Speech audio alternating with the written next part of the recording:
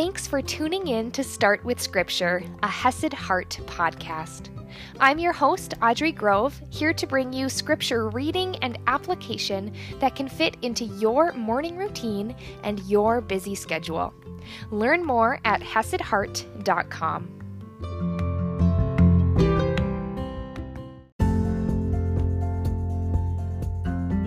Good morning, our friends, and happy Thursday. I'm going to be helping out with Audrey having a bit of a scratchy throat, and so we'll just have fun together today. Yeah, this is my husband, Micah Grove. You've heard from him once before, and he will be here with us today as we have a great conversation about discipleship. We are back in the book of Acts. To give us a little bit of context, we have taken a focus in on the life of Saul. Now we are actually taking a step back from Saul and returning back to Peter. And Peter was up in Samaria. He went back down to Jerusalem, and now he is going over toward the Mediterranean Sea, and he'll be stopping in a couple different towns, Lydda and Joppa. And today we're going to talk a lot about the I do, we do, you do. That's kind of the way that Jesus illustrated discipleship, a great way to teach. And if you want to get a refresher on that, head back to episode 154, where we did an introduction to Acts. Now, Micah's going to go ahead and start us off. We'll be reading in chapter 9, verse 32, reading from the ESV. Now as Peter went here and there among them all, he came down also to the saints who lived in Lydda. There he found a man named Aeneas, bedridden for 8 years, who was paralyzed. And Peter said to him, Aeneas, Jesus Christ heals you. Rise and make your bed. And immediately he rose, and all the residents of Lydda and Sharon saw him, and they turned to the Lord. So as soon as I was reading this section, it really reminded me of a miracle that Jesus himself did. Jesus showing the I do, and now Peter showing the you do. Peter has stepped out doing it himself. Now looking back to Matthew chapter 9, the beginning of the chapter, there was a paralyzed man, and Jesus said to the paralytic in verse 6, Rise, pick up your bed, and go home. Almost the exact same language used here. And he rose and went home. And it's just amazing to see how Jesus showed this, and now Peter is almost copying, imitating, going from the watching Jesus now to doing it himself. And here we'll actually see a second example as well. Jumping back in verse 36, Now there was in Joppa a disciple named Tabitha, which translated means Dorcas. Pausing here, this is just a name that both Audrey and myself kind of chuckled at whenever we heard it, and so we actually looked at the translation, and Dorcas, translated again into English, means gazelle. Anyways, sorry if we offended anyone for chuckling at the name Dorcas. Hopefully we did not, but please understand. But jumping back in, she was full of good works and acts of charity. In those days she became ill and died. And when they had washed her, they laid her in an upper room. Since Lydda was near Joppa, the disciples, hearing that Peter was there, sent 2 men to him, urging him, Please come to us without delay. So Peter rose and went with them, and when he arrived, they took him to the upper room. All the widows stood beside him, weeping and showing tunics and other garments that Dorcas made while she was with them. But Peter put them all outside, and knelt down and prayed. And turning to the body, he said, Tabitha, arise. And she opened her eyes, and when he saw Peter, she sat up. And he gave her his hand and raised her up. Then calling the saints and widows, he presented her alive. And it became known throughout all Joppa, and many believed in the Lord. And he stayed in Joppa for many days with one Simon, a tanner, One note I just had on this, which I found interesting, is that she was just fully dead. Even to the point in verse 40 where Peter was praying over her and he turned towards her, but they didn't record it as turning towards her. They recorded it just as turning towards the body.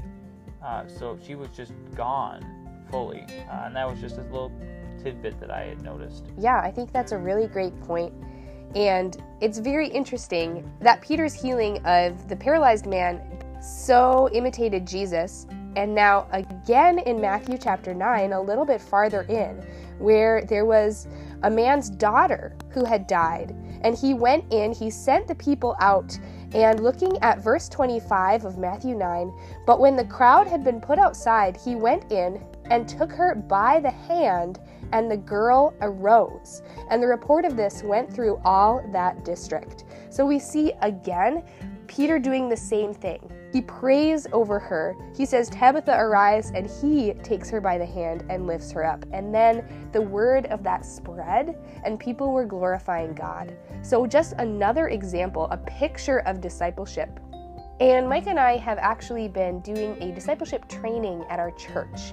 And since we're talking about discipleship, Micah, do you want to share some of your key takeaways that you have learned through this training or learned about discipleship? Yeah, so since we had started this training, I had actually entered into a discipleship relationship as the person getting discipled, and it has been very positive, I guess, is my just general feeling towards it. Some of the things that I have learned since entering into this relationship and been appreciating is the fact that there is accountability. When I have had times I have wanted to deepen my faith or be more intentional with studying, or I guess just being intentional with my faith, there's someone there that's not so much standing over me, in a negative way of keeping accountable, but just more in a positive way, wanting to see that positive growth in me, and encouraging that, and having that someone that I want to also kind of report that stuff to. So it just helps me strive in that way. And then the second way is them as the discipler. They are a great example of what it is that I want to strive towards. In total, they are being an example of Christ as best they can. But it's just nice to relate to that. And so in them being the example, that's the I do through them portion of it. And me having that accountability is the we do, because that's both the accountability that I have to strive to get better, but also the accountability that they have to want to raise up other disciples in the church. Yeah, that's really awesome. And then when you get to the point of taking on a disciple and building that relationship, working with someone yourself, you'll then be moving from the we do, the accountability, into the you do, and then becoming the example yourself. And that's such a cool cycle that we can see in the church. But I would like to share that as we've been going through this, I think discipleship can look really different and really unique based on different people. And I also want to point out that as awesome and wonderful as the benefits we receive, it's always God's work. It's God using his people to serve. Like, yes, we show up, but it's always God's work. Even looking at our scripture today, in verse 34, when Peter was healing the paralyzed man, he said, Jesus Christ heals you. Or healing the dead girl, raising her up, he knelt down and prayed. It was never Peter's work. Yes, he is actively involved, but it's all about God using us. It's all about his work through us and how we can serve the people in our lives, because God uses his people to grow and multiply his kingdom. Looking at verse 42, it became known throughout all Joppa, and many believed in the Lord. So just remember that God, he can use you Where you are weak, God is strong. It is His work, not necessarily yours. Like, yes, show up. Yes, strive. Yes, like Micah said, seek accountability, seek examples, and to be an example.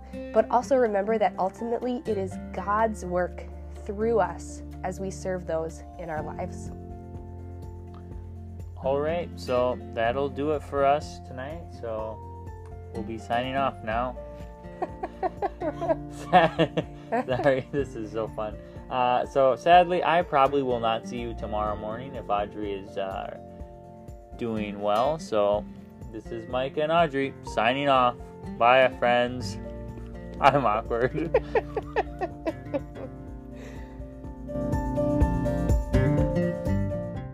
They are a great example of what it is that I want to strive towards.